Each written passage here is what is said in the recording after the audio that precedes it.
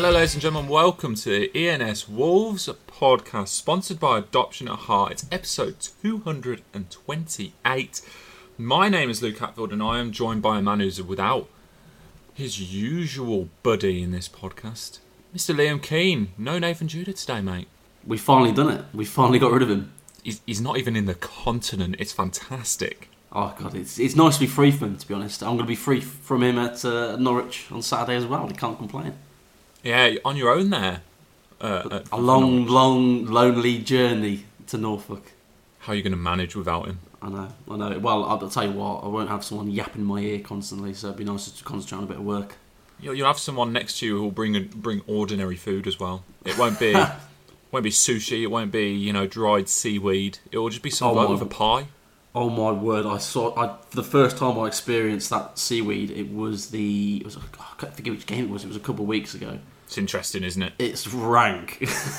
What is wrong with it? I sent it to him as well. I said, that is disgusting. And it was like all slimy and everything. I was like, well, nah. They're like little sheets of paper, aren't they? Rank. And he dropped one on the floor and it went on my shoe. I don't think he realised. I didn't say anything. I just sort of kicked it away. It was upsetting. I'll tell you what, if he'd have found out, he would have been absolutely gutted because he loves his seaweed. What's wrong with the boy? I don't know, mate. I don't know. You'd have to ask him. How's your week been? All right? It's good, mate. It's good, We're plodding along, getting exclusives on the old Graham Hughes. Actually, we can come back to that at some point, actually. But no, mate, it's been good. It's been good. Although today's been my day off. Once again, I am spending my day off, doing podcast. Work. Yeah, doing work. Oh, what did I have earlier? I had someone who covers Norwich asking me to do a preview video, which I'm doing after this podcast. Do you know what? I forwarded them on to you as well. You did, didn't you? Oh my word! I knew someone was going to forward it on to me, which is I don't mind doing it, but it's just funny how I've gone from a day off to all of a sudden my day's pretty packed. Because at 2:00, we're recording this at just gone 3:00. Yeah. So an hour ago, someone from the Norwich media team WhatsApped me saying, can we do a chat over the phone for an online piece for their website? I was like, yeah, sure, let's go for it. So, busy. Little bit. I don't mess around, mate. It's a 24/7 job. You got to go for it sometimes. Yeah, you do. Should we get into the thick of it? Should we just start talking football? There's no messing around. The people that hate the fact that me and Judy go on for banter for about 10-15 minutes are going to be delighted this week. Yeah, you get 3 minutes of it with me, and that's it. That's where I draw the line. No messing around. Wolves 1, West Ham 0. I've got 5 talking points for you, Liam. The first one is, what a bloody great result that is. Fantastic season West Ham are having, but not when they come up against Wolves. Just on paper, yeah, exactly. Just on paper, it's David Moyes is doing a brilliant job there, isn't he? And it's It's actually quite nice to see because I don't have any personal affinity with David Moyes. I don't support any of the clubs that he used to manage or anything like that. But it's quite nice seeing him doing well again because he went for a real rough spell, didn't he? And my word, he's doing a cracking job, and he's improved some players that, don't get me wrong, were already pretty decent players, but have, I think, kicked on even more. I think Antonio being one of them has kicked on really well under him. Declan Rice, although I think he's a good player, has kicked on again.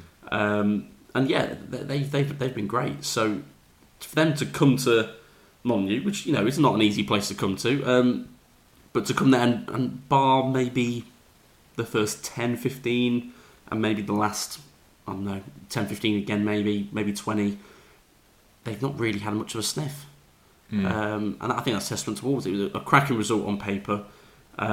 Gets them even closer to that top 4, which is not something I thought I'd be saying at almost December. But yeah, brilliant result. Yeah, and the performance in general, as you kind of touched on, I wasn't there at the game. I obviously saw the extended highlights. I always tune into Match of the Day. And look, there's been times this season where Wolves have, fans would say this as well, I'm sure, would say, not quite sure we deserve 3 points there. But, that game, the West Ham result, they deserved every single one of those points, I thought. There was a couple moments where it was a little bit sketchy with I think Jared Bowen, who's been in good vein of form. He threatened, but ultimately I thought Wolves were fully deserving of it. Yeah, definitely. You're right when you say about a couple of the games where they've been a little bit a little bit iffy and got points. And they do have this habit as well, which I've mentioned a few times, of taking a slim lead and sort of sitting back on it a little bit, inviting pressure. And they did start to do that as well. They allowed West Ham to have more of the ball in the second half of that second half. And Bowen had a big chance before he came off. He had one or two little sniffs in the first half as well. But I think the control and dominance that Wolves had over the ball, first of all, and in turn the range of passing from the midfield that created the opportunities, particularly using the wings and the wing backs, who I thought played very well. That was what was impressive, and being able to have a good first half like they did against Everton, went 2-0 up, had a goal disallowed as well in that game, in that first half rather. But then against Everton, they came out second half and they were very poor. Very poor is actually harsh. They just allowed Everton to get back into the game too much and sat back, as I've said. So to see them come out in the second half against West Ham after a really good first half and to carry that on, and in some ways actually eclipse it, because I thought they created some really good opportunities in that first 10-15 minutes before the goal came. That's a real good sign. It's the consistency within games as well as the consistency within results that is going to take this team to the next level and beyond. So it's a good sign. They've still got things to work on, but that was really promising, I thought. Yeah, and I mean, you touched on it there. The wing backs in particular were really good. We're going to get onto a certain man in midfield who really did show what he was all about as well. But Semedo for me was really impressive. Don't get me wrong, he should be hitting the back of the net more, I think. But in the game against West Ham, he was causing all kinds of problems down that right flank.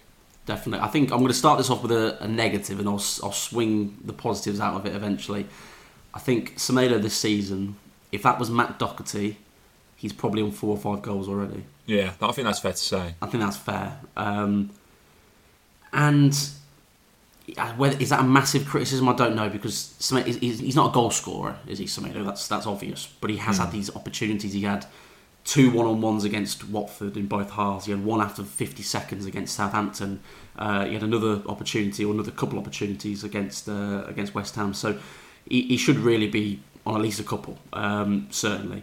But he was getting into those positions, which is a good sign. I know Wolves aren't really much of a crossing team. I think Aït-Nouri's put a few in, and they've created a few opportunities from that, but they don't tend to do that as often. But I think Semedo's got into some opportunities to cross it and has been a little bit negative, not necessarily against West Ham, but in certain games has looked backwards and passed it backwards, and I think he could have done a bit more. I think a bit more decisive, really, going forward in certain situations. But I totally agree with the West Ham game. I thought he looked very good going forward, occupied good spaces, made himself an option consistently with a real good engine going up and down. And then in that last 15-20, when Wolves were inviting West Ham on, giving them an opportunity, he made some really big tackles. And Wolves put that video out, I think it was early this week, of him making some really important tackles right at the end of the game. And one actually as virtually the last kick of the game as well, when they're trying to get some crosses in. And that is, I think, a real moment, or a real part of his game that he's really improved on in the last year or so. You could see when he first came in, there was a couple errors. There was, giving away silly penalties, particularly if you isolate him one-on-one with a tricky winger. He seemed to bring them down more often than not, or they'd get past him. I think he's rectifying that in his game. I think particularly against West Ham, he was really good in those one-on-one duels. And I think that's a good sign, because I don't think he's actually been bad this season at all. I think he's been quietly consistent without being spectacular. Yeah. So I think that was his best game of this season, certainly, potentially his best game in a Wolves shirt. So yeah, I was very pleased to see that, because I do think there's I say there's a player in there. He's experienced and old enough now really to be doing it, but he's moved from Barcelona, a new country. It's certainly a lot different, but I think he looks more settled now than he has done. So it's certainly, Wolves are going to benefit from that, certainly. Yeah, they will. And I said I was going to touch on a midfielder, Liam, Ruben Neves. There's a lot of talk about West Ham this season. They've got Thomas Souček, they've got Declan Rice in particular, both of whom were hailed as top class midfielders. Ruben Neves outshone them both at Molineux. I could wax lyrical about this guy. I really could. You know what? I'll start this very quickly and get this out of the way. I want to mention João Moutinho. I thought was very good as well, and I think he's been very good this season. Actually, I think he's on a very, very good run at the moment. One of his most consistent runs in a Wolves shirt, arguably. So I'll mention that briefly. But Ruben Neves, I thought, was absolutely spectacular against West Ham. I said this before the game in the last podcast with Nathan, that I class Declan Rice. I don't think he's quite at the level yet, but I would class him as borderline world class. I think he's that good. I really rate it. I think that's fair. I think he's brilliant. I think Declan Rice is a real Rolls Royce of a midfield. I think he's very, very good. And you know what? He had a very good first 10-15 actually, when Wolves were maybe a little bit asleep in those first few minutes. But once Neves got on the ball and once he came alive, he totally outshone who, as you say, two very good midfielders, and Souček, who I also rate very well, very highly. His range of passing was unbelievable. The vision, him and Moutinho getting out of tight holes and playing these passes out wide. Where the goal came from, if you watch that video where the goal came from, all the passes where West Ham didn't touch the ball to create the goal. Very, very simple passes. That's what I say. They seem simple, actually. It's the way I'll phrase it. Between him and Kilman, and then out to Semedo. But it totally opens the game up when he plays that ball out to Semedo. And there was one early in the game as well, where he plays through Raul from deep. Yeah. And Raul admittedly fluffs the finish. I thought it was a really poor finish from a typically phenomenal finisher. But the ball to pick him out was absurdly good. I'm so glad you mentioned it, because I actually forgot about that one. That was ridiculous, but I think it was almost outside the foot, was it, as well? Or am I making that up? No, it's the other one that was outside the foot, which I'll mention in a second. No, you're right, that one was an unbelievable pass, and an unbelievable run, actually, albeit a poor finish from Raul. But that range of passing, creating those opportunities, but then also just the very simple, looking after possession and knocking it about nicely, and I thought the back three were very organised, and they gave Neves opportunities to play those simple balls when they needed to as well. I thought everything was spot on for him, really was spot on. And then that one that I was just about to mention, outside of the foot, that people have been debating whether it was a shot or a pass. I know on Match of the Day they called it an awful shot. If you watch it from the view where the camera is facing Neves behind the goal, you can tell it's a pass. He looks outside of the foot, he plays it deliberately, and it's an absurd pass. Absurd, whatever the word is. It's incredible. I think genuinely, that's unbelievable, that pass. And it does, from the angle from behind, it does look like a poor shot. Yeah, from a broadcast angle, it looks like he skews it, a la the free kick at Villa Park, which happened to find that target into the back of the net. But you love to see it. No, you're totally wrong. And then the vision and the ability to actually play that, because there's some players who might spot that as a potential option, but in the position that Neves was, there's very few who can manipulate a ball and get it to find that player. Oh, exactly. That's spot on. And I mentioned Declan Rice being, I think, is a borderline world class player.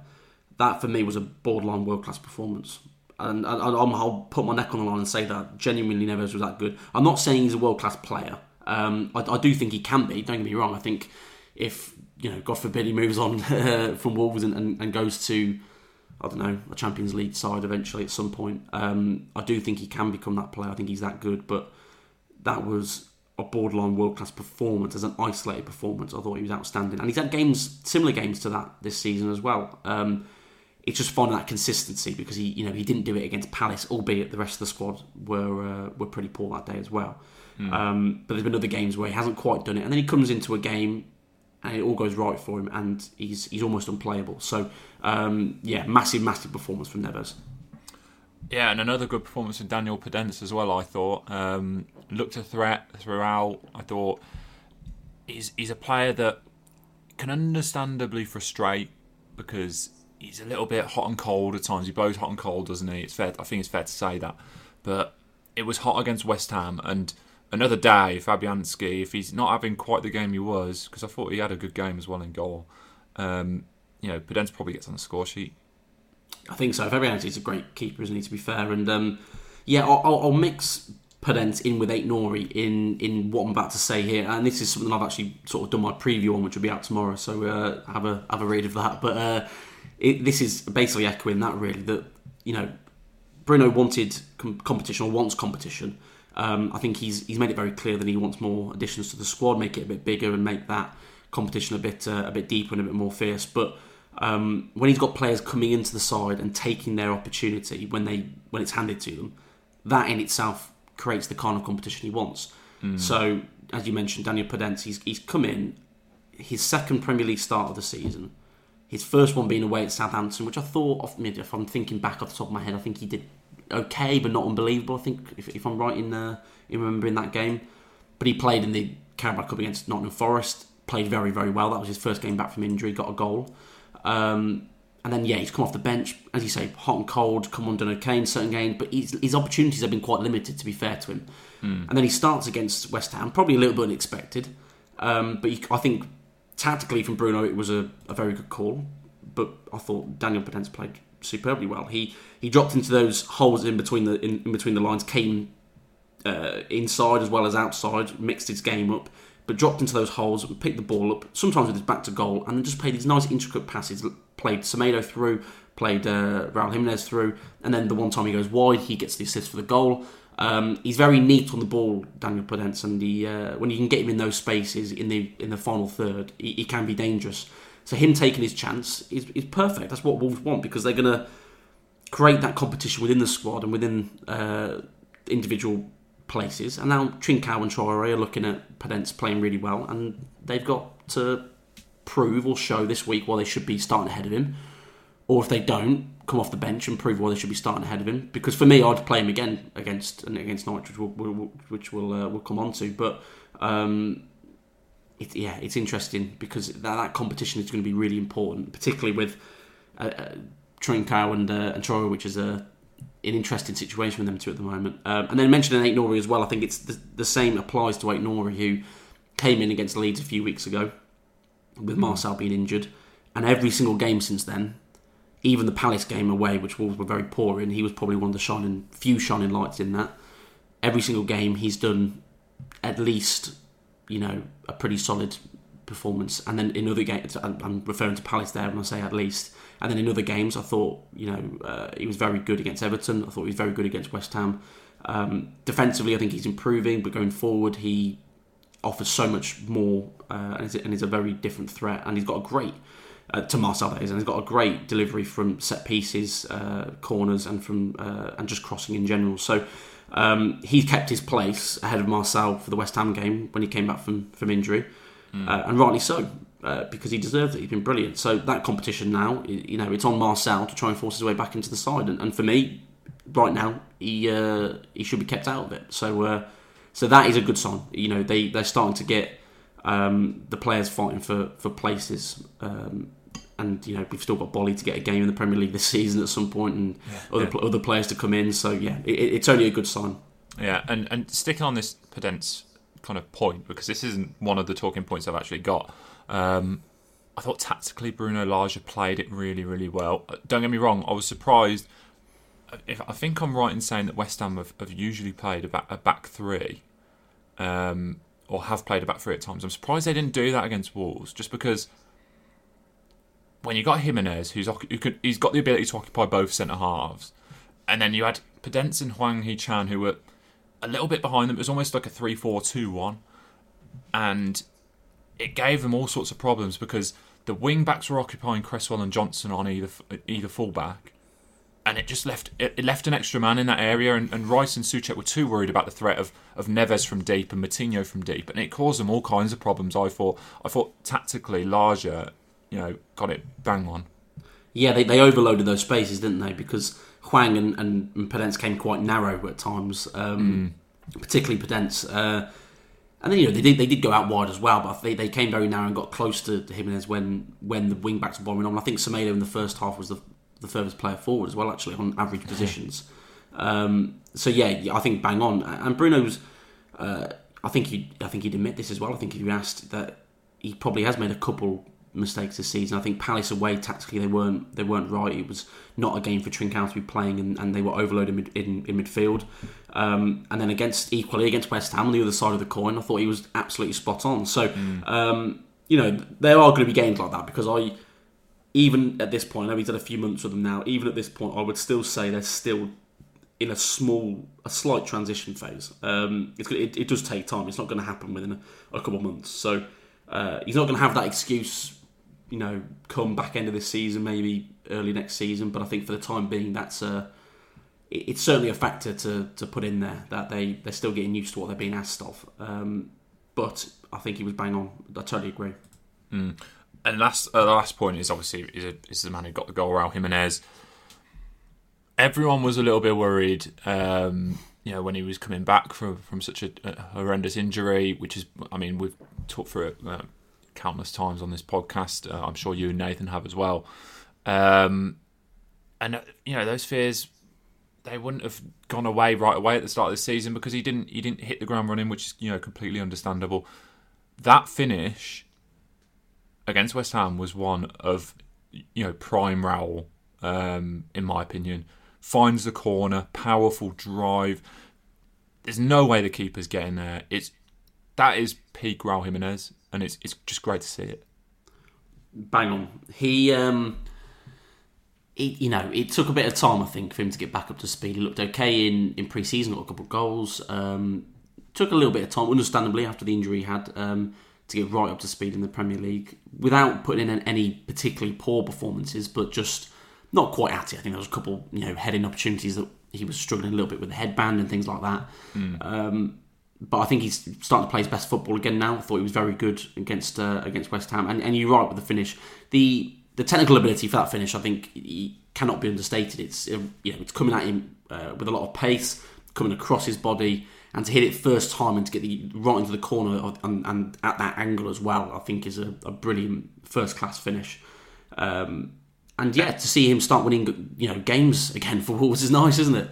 Yeah, it is. And like you just kind of alluded to, you watch that finish back, it is not an easy one. It's not one where he's managed to set the ball up himself, or he's got the room and the time to kind of pick his spot. The ball's coming across him, and you see so many strikers do this. They'll either snatch at it, go at it, a little bit too strong, or they'll end up dragging it wide. It's such a hard skill to execute when the ball's coming across you like that, and he has done it to an absolute T. Yeah, definitely, and it's nice to see those things start coming off for him again now, because he adds so much to this team. He's so important to the way they play. Bruno will mention it all day long, that not just offensively but defensively as well, what he offers to the Wolves side is really, really important. So to have him playing 90 minutes, playing his best football again on the day the documentary came out as well, it was pretty fitting. It was fate. Yeah, and we're going to get onto that documentary. I haven't had the chance to stick iPlayer on for an hour and watch it, but I will do.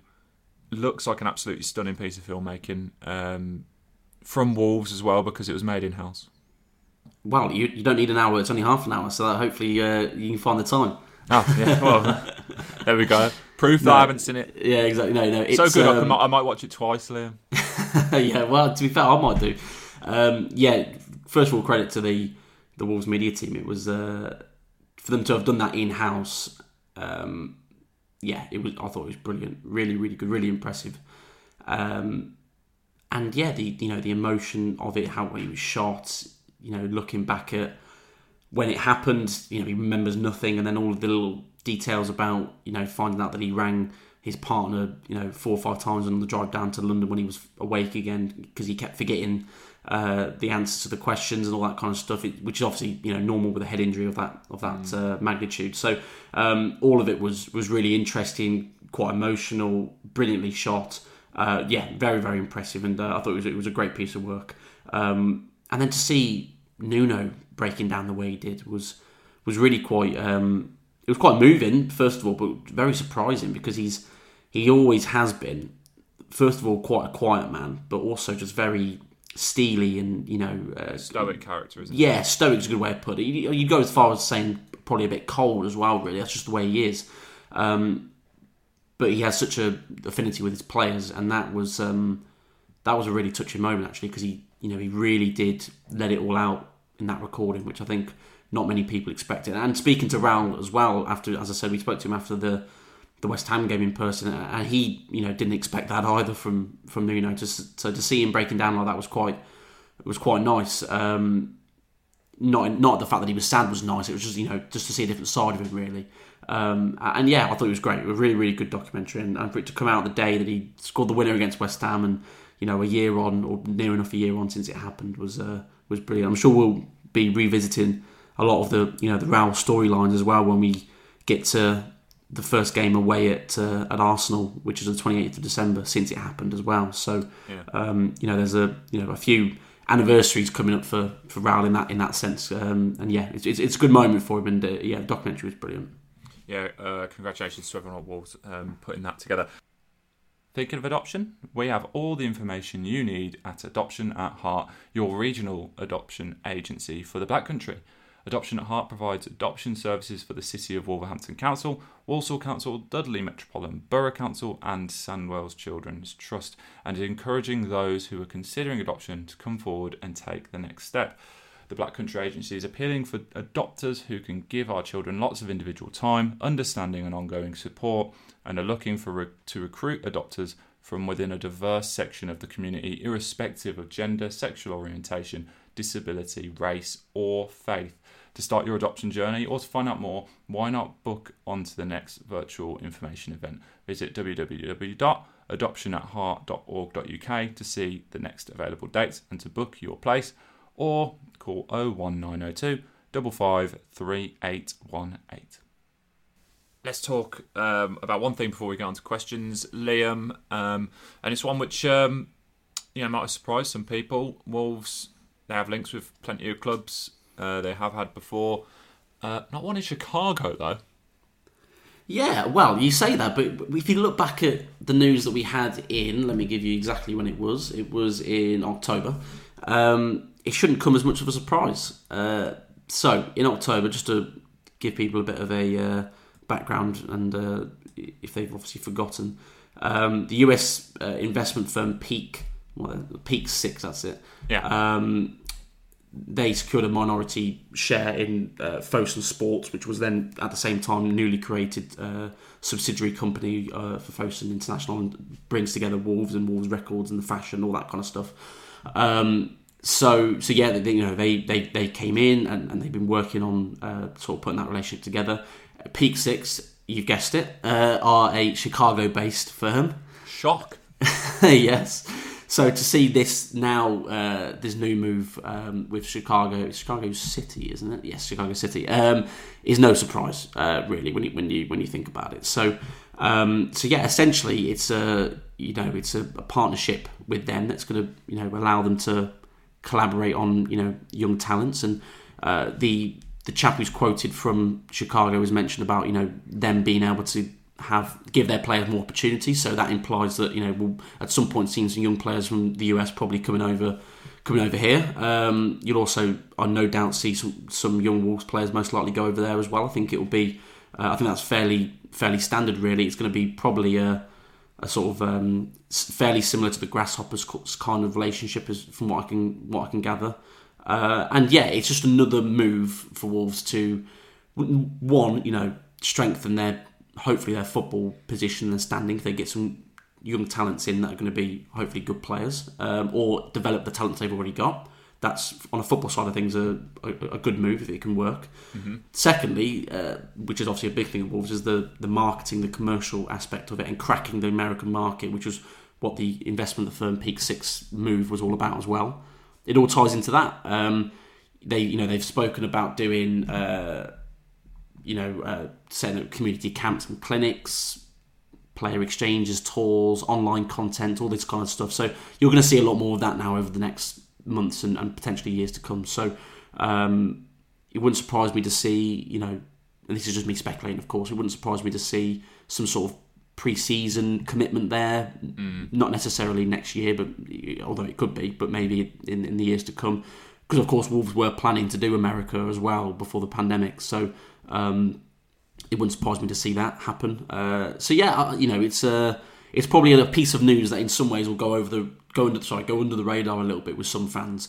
But I don't think it can be sniffed at, really. I think it's a pretty standard move considering what they'd already done with this investment firm, and it seems pretty sort of straight down the line. It's going to have, hopefully, football as well as commercial benefits. So it seems like a pretty good move from the club. Yeah, we're interested to see how that gets on. Shall we get on to questions? Go on, throw them at me. You know what? There's no messing around with us two. We normally got Judah babbling on and giving us some nonsense. You're just straight to the point there. It's a streamlined version, but one that I'm hoping the fans are going to be. And you know what? Who needs Judah? Don't give him back. Exactly. I mean, I feel like I'm doing a half decent job. Well, I wouldn't go that far, but you do know what I mean. Okay. It's nice to know that you're backing me well. Wolfpack asks, if Valencia are genuinely interested in Adama Traore, wouldn't a straight swap for Goncalo Guedes be likely? Valencia are strapped for cash. Wolves have always liked Guedes, and Mendes is his agent. One thing I'd say about any kind of transfer like that is how often do you actually see a straight swap happen nowadays? Yeah. Really hard to execute. That's a good point, because there's so many moving parts in just one transfer, let alone doing two at the same time. Yeah, that's a good point, which I'm glad you mentioned that. So that's, on its own, is a stumbling block. I think the other stumbling block for me there, and obviously this is all hypothetical and speculation on this part from the question, but does the value match up there? I'm not quite sure it does. I think Traore was probably, even despite his contract situations, probably valued a bit more. Yeah, but I mean, it's a question mark of not necessarily how much is a player worth in general, but how much is he worth to Wolves? How much is Guedes worth to Valencia? Do they match up? What are the wages like? Yeah. Do both players want the move? Exactly. There's so many moving parts there. The one thing the few things I can say about it is, Wolves had, or have had, and probably still do, have Guedes on their radar. He's, they're aware of him. They're aware, of course, with him being a Mendes client is important as well. Would Traore go there? Back to Spain. They're a pretty decent sized club. I don't think it's beyond the realms of possibility. But for a straight swap, throwing the idea up, it's not a bad question. Certainly, I think it's unrealistic, really.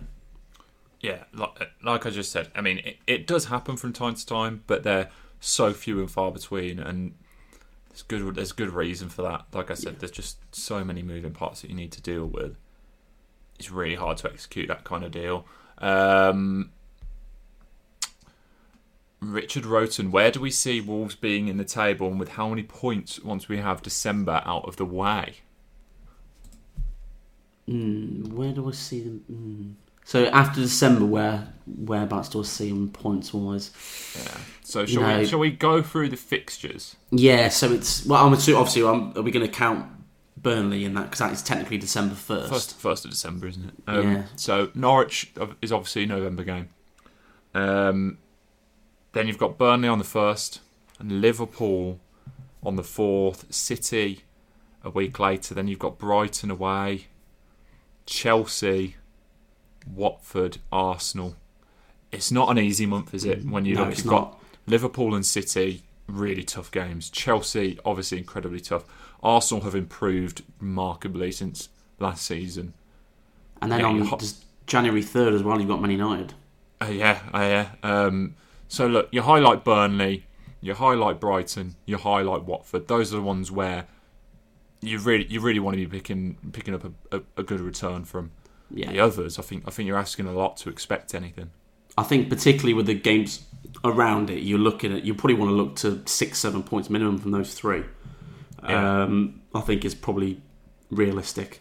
Brighton away is not easy, but no, it's not. Brighton have. I mean, I was on hand to watch them lose 2-0 to Aston Villa, who hadn't been great before. Obviously, a new manager, so it's changed things, but I didn't think they looked fantastic. Watford are very beatable, although they've just come off a great result as well.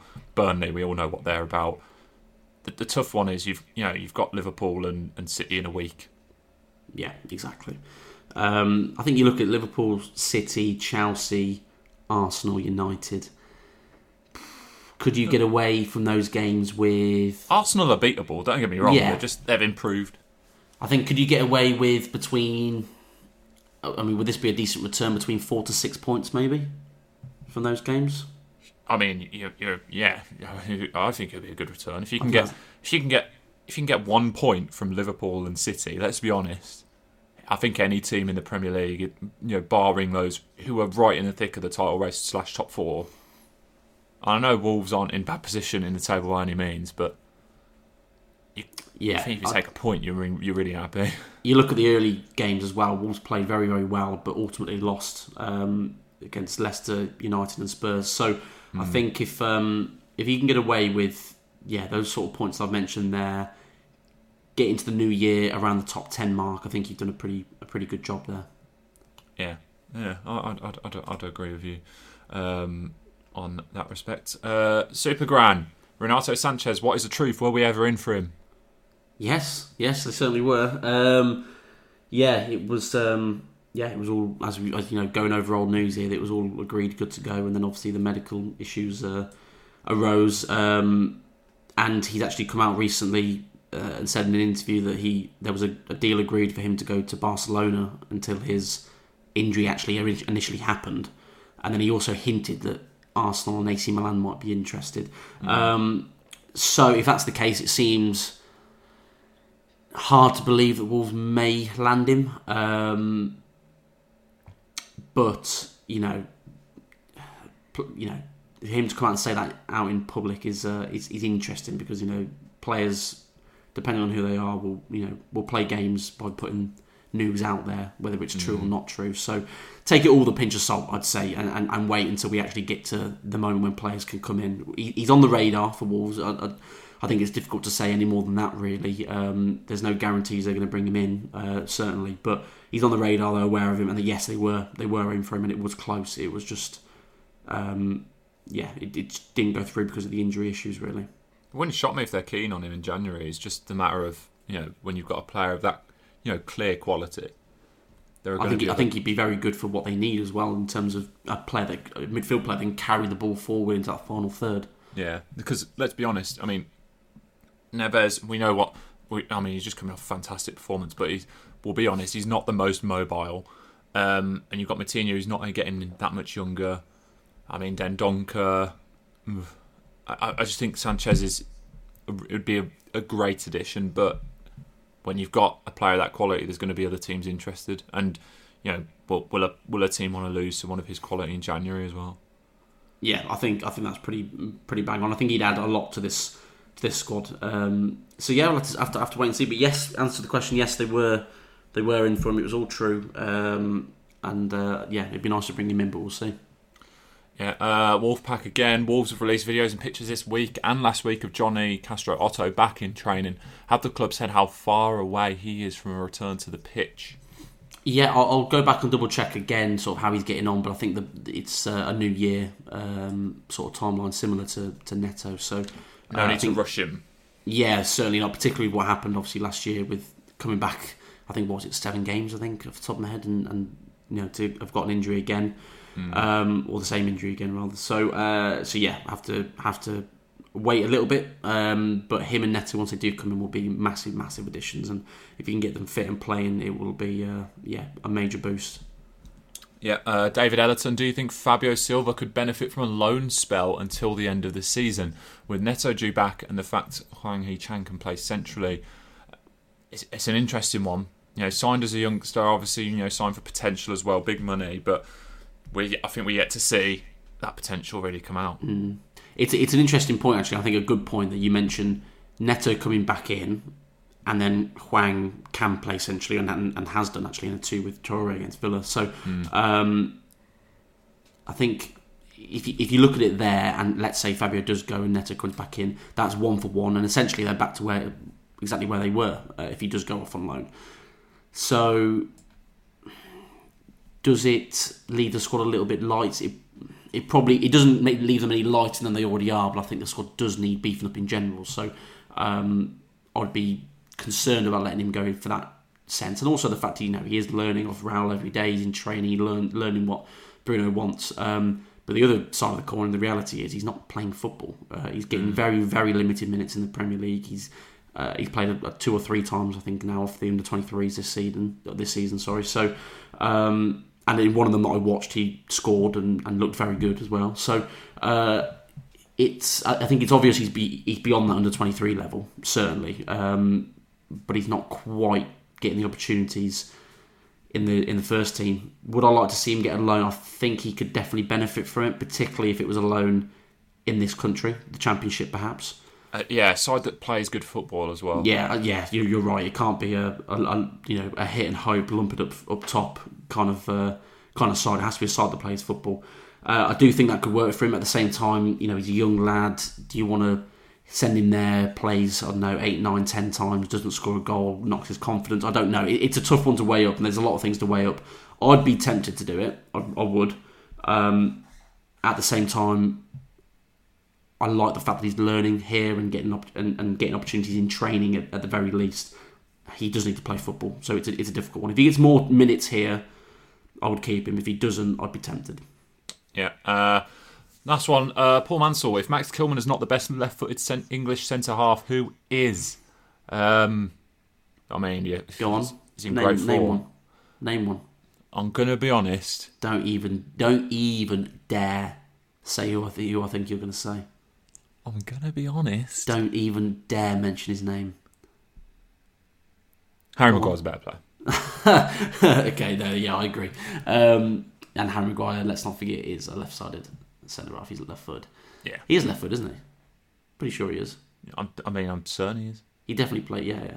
I was I'll double check for you, but I was very, very worried. He does play the left side. Right. I know who you thought I was going to say. I was very worried you were going to say Tyrone Mings. I don't think they're a million miles away from each other. Let's not have a laugh. No, I agree. I don't think they're a million miles away from each other. No, don't get me wrong. I don't think Kilman's a world beater and Mings is a League 2 player. But I think on form, certainly Kilman's head and shoulders above him right now. And I think he's got a rick in him, hasn't he, Mings? He's got a mistake. He does. He really does have a rick in him. And Kilman's been faultless, to be honest, barring maybe 1 or 2 errors in the Brentford game, which, Harry Maguire's actually a right footer. He just plays on the left side though, doesn't he? Yeah, but the question was, is there not a best left-footed centre-half? Left-footed, yeah. So if you're going to say left-footed, if you're going to be picking out the nuances of the question. My assumption was that Maguire was left-footed because he plays on the left side. Yeah, that's a good question. I don't know. The fact that we can't think of a name straight away is probably a good sign, isn't it? I think Kilman's been brilliant. Don't get me wrong. You can't get ahead of yourselves and say he should be playing in the first team for the World Cup in next winter. But he's doing very well, and I think hopefully those opportunities won't be too far off for him. He's got a new deal at Wolves. He's in the team. He's playing on the right side as well. Technically out of position. He's looking very comfortable. So it's definitely a good spell for him. His best spell by far, and it's finally happening for him, which is great to see. It is indeed. Who knew Harry Maguire right footed? Beyond me. Right, let's talk Norwich Wolves. So you look at this game on paper and you think 3 points nailed on. Unfortunately, they've just picked up a new manager and they've just picked up a result. Norwich, so it's not going to be as easy as no game in the Premier League is easy, but it's not going to be quite as easy as Wolves might have hoped. No, and I think to be fair to Dean Smith, I do think he's a good manager. I think his teams are well drilled. I think he's almost like an old school style manager with a bit of a modern twist. I think is probably an accurate way to describe him. And I think he'll do. He'll get this Norwich team playing. I think I've got some good players. Josh Sargent's not a terrible player. I think he's handy. Timu Pukki scores goals. Like Rashika on the wing is a good player. Todd Cantwell, I think, is he's got quality. He's got some quality. Billy Gilmore, I think, is a great player. By the way, I saw him play for the at the Banks's Stadium, Chelsea under-21s versus Walsall in the EFL Trophy. And he was very, very, very good that day. It's a funny point. Who is he the best player you've seen Like as a youngster who's gone on to develop into a real player. I suppose he's still young. Yeah, potentially. I actually, that same game, I saw Tariq Lamptey for Chelsea before he went to Brighton, and he scored 2 goals in that game. Walsall actually came back and won 3-2, funny enough. But so yeah, I think I big time rated Gilmour when I saw him. I thought he was very, very good. And then Daniel Farke never played him, never got a sniff at Norwich, and now first game, Dean Smith's thrown straight into the midfield 3, and I think he'll play again. I think he's the best passer of the ball in that Norwich side, as far as I can tell. And I do think, you look how tight it is at the bottom of the table as well. People are writing Norwich off because they've had a bad start, but they're 19th. They're 3 points off safety. Yeah, they're not miles off. I mean, they had a dreadful start. Horrendous start. Really, really bad start. But it's more than doable. There's teams around them, Leeds, Burnley, Newcastle, they're all struggling. There really is opportunities there for them to get out of trouble. And the fact that they didn't win a game all the way up until just before the international break, Farke beat Brentford and then got the sack. And then Smith's gone on and won his first game against Southampton. They've won 2 in a row. They're in their best form of the season. Yeah. It's not going to be hard. It's not going to be easy. Well, no, it's not going to be hard. It's not going to be hard, mate. It's not going to be hard. No, it's not going to be easy. It's not going to be easy. And, it's as Wolves have found, when Huddersfield came bottom and got relegated, but beat Wolves twice. I think they won 3 games that season and beat Wolves twice. There's no easy games in the Premier League, so they've got to be at it. They do. Fun fact: I saw a young Jamie Vardy playing for Halifax Town against Nantwich Town once. Oh, very nice. I like that. Yeah, so that's my. You've seen a young player, and I thought he scored a hat trick that day. I was like, he looks a decent player. He might be able to cut it at Championship level one day. Obviously, goes and wins a Premier League title. Where do you think this game's won, Liam? Norwich Wolves. Is it the midfield? Is it up front? That's a good question. I think if you get the forwards, whoever plays on the wings, I mean, Hwang and Jimenez are pretty much nailed on to play, so it's whoever plays in that other wing position. If you get them, Podence has put himself in a great spot. Yeah, for me, I'd start him again after that performance. But Bruno has not been afraid, if he sees a tactical reason to make a change, and particularly on that right side, because as I say, Hwang and Jimenez are pretty much nailed on. Then he'll make a change. So it wouldn't surprise me if he does. But I would play Podence there after the Saturday's performance. And if you can get them on the ball, particularly Hwang and Podence, get them on the ball, link up with the wing backs, and get the ball out wide initially, and then work inside and find Jimenez. I think that's where the game's won for Wolves. I think defensively they've been pretty solid recently, and although it's not easy coming up against a pretty instinctive goal scorer like Timo Pukki and the other players I've mentioned. I think if they can do that going forward and be on the front foot and keep hold of possession, that's the big one. Keep hold of possession, because when they've had a team that's pressed them and they've lost possession, i.e. Leeds and Palace, that's when they've struggled. Then I think and actually Villa as well, arguably, I think that's where they'll win the game. And if they can get the ball forward, keep hold of possession, that's where they'll win it, because I think defensively they're solid enough to keep Norwich quiet. For me, it's the wing backs. Can they actively, because we're going to see a 4-3-3 or some adaptation of it from Norwich, can the wing backs, can Semedo and Aït-Nouri, whoever it might be, pin the wingers back? Can they cause the wingers enough problems where they can't impact the game going forward? Because if you do that, then it becomes much easier defensively, and you're gonna cause Norwich issues. They're going to be a little bit toothless. If you don't do that, then those wide players can get up Wolves a little bit. I think when you're playing 3 centre halves and you basically man for man there, and if someone runs in from midfield who's a deep runner, a la like a Gilmour or someone else, then they might be able to cause you problems.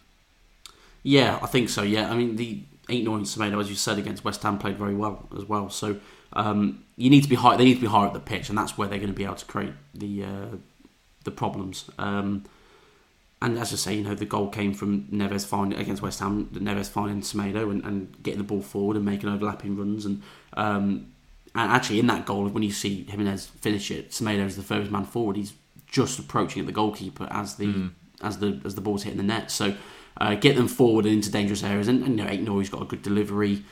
His set pieces, as I mentioned already, the corners, he's got a very nice whip on his left foot. So there's opportunities there, and I can see. I'm going to put this out there. I can see Wolves getting a set piece goal in this game. I think get a corner in. One of the big lads on it. Yeah, that's my mini prediction within the rest of the chat.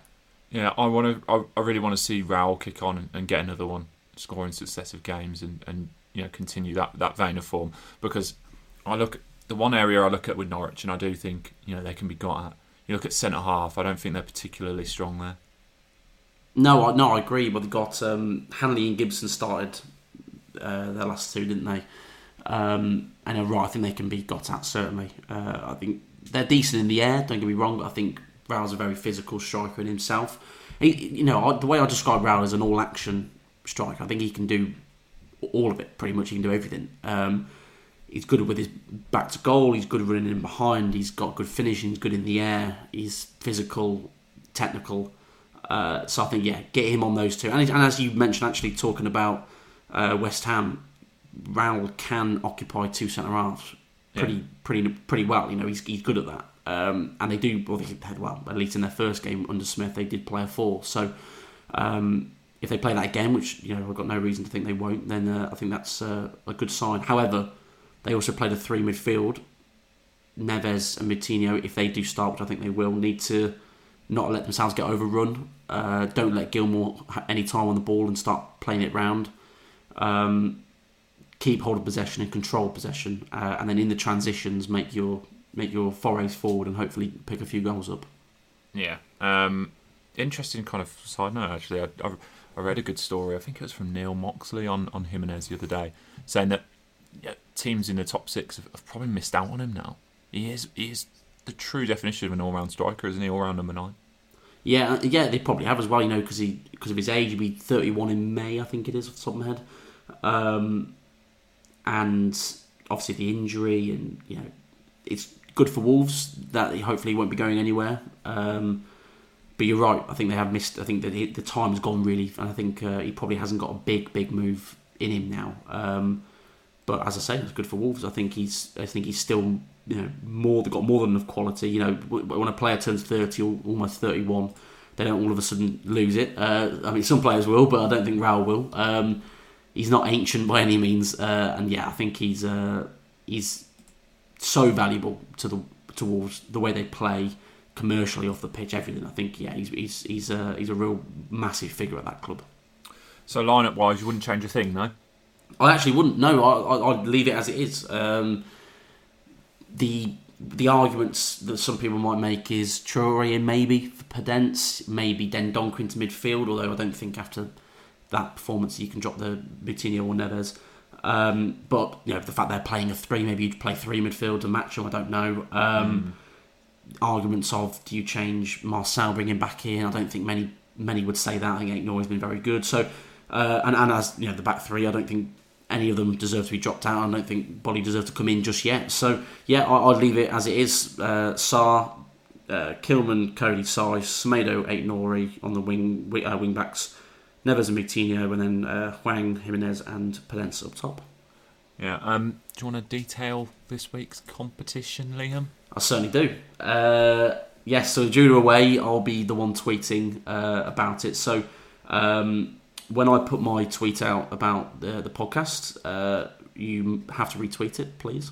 And then you'll be entered into the competition, and then I'll pick it at random just before kick-off. I think around about 2 o'clock-ish or just after on Saturday. So, and that is, and then obviously whoever the winner is will then win a shirt of their choice, provided that my prediction for the scoreline comes true. So the pressure's on me as always, and I haven't got one right so far this season. Good sign, that. I'm not been far off with a couple of them, but we could say we're overdue.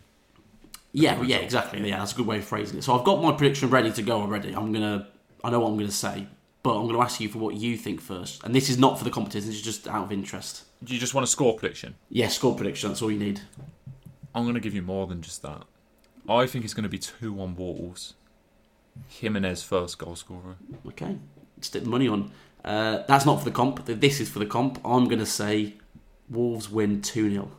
2-0. 2-0. There you go. No messing around. So if that, I'll retweet my tweet when I put the link and the podcast out, which should be later today, I think. If not, it'd be Friday morning, but either or. Retweet that. Saturday, I'll choose a winner before the game, and then I'll tweet out so that person knows who it is. And then, if it is 2-0, you've won a shirt. There we go. Perfect. Not a bad offering of shirts either this season, I don't think. You know what? For my birthday's coming up just after Christmas, and the missus has ordered me the white third kit. Nice. That's my pick of Wolves kits this season. Yeah, I agree. I think it's really nice. So it's on the way, but I won't be getting it till late December. December 29th, if you'd like to know. Actually, the day after the Arsenal game is my birthday. You couldn't be hinting more for me to get you a gift. I'll take a pint. It'll be all right. You'll get tap water. In a dirty glass. Yeah, to be fair, imagine my shock trying to ask Hatfield to put his hand in his pocket. No chance. Whoa. Unbelievable scenes. On that bombshell, I think we're about done. Perfect. You got anything you'd like to add to this episode? No, just thank you all for listening. It's been fun as always. I think it's going to be me and you again next week, isn't it? Julie's not back. Yeah, it will. So I'm actually at a game as well. Believe it or not. Oh yeah, you're coming to Burnley, aren't you, on the Wednesday? Perfect. I am. I'll be there. So we're good to go, mate. Although I've just had a very interesting thought. Go on. Which is probably something to discuss off air. That I've actually got the Thursday and the Friday off next week. I'm going to see Ricky Gervais in London at Wembley. Oh right. So we may have to squeeze a podcast in somewhere, but we'll discuss that. we'll find it. I won't let anyone down. We'll still get it done. Are you trying to suggest a post-match podcast? Maybe a pre-match. not actually on the day of the game. Maybe Tuesday. Oh, we'll see, mate. We'll see. We'll figure it out. Don't worry. We'll figure it out. There'll be one. Hatfield's not going anywhere for this week anyway. And then once next week's out the way, we'll be binning him off again. Yeah, exactly. That's it. Temporary loan move for me. Right, that just about does us. Anyone listening, if you could give this podcast a rating and a review on your preferred podcast provider, it would be wonderful. It would help us massively. And obviously it's just nice to say nice things. And share this podcast with another Wolves fan who might not listen. You never know, they might like it as well. But from me and from Liam, goodbye for now.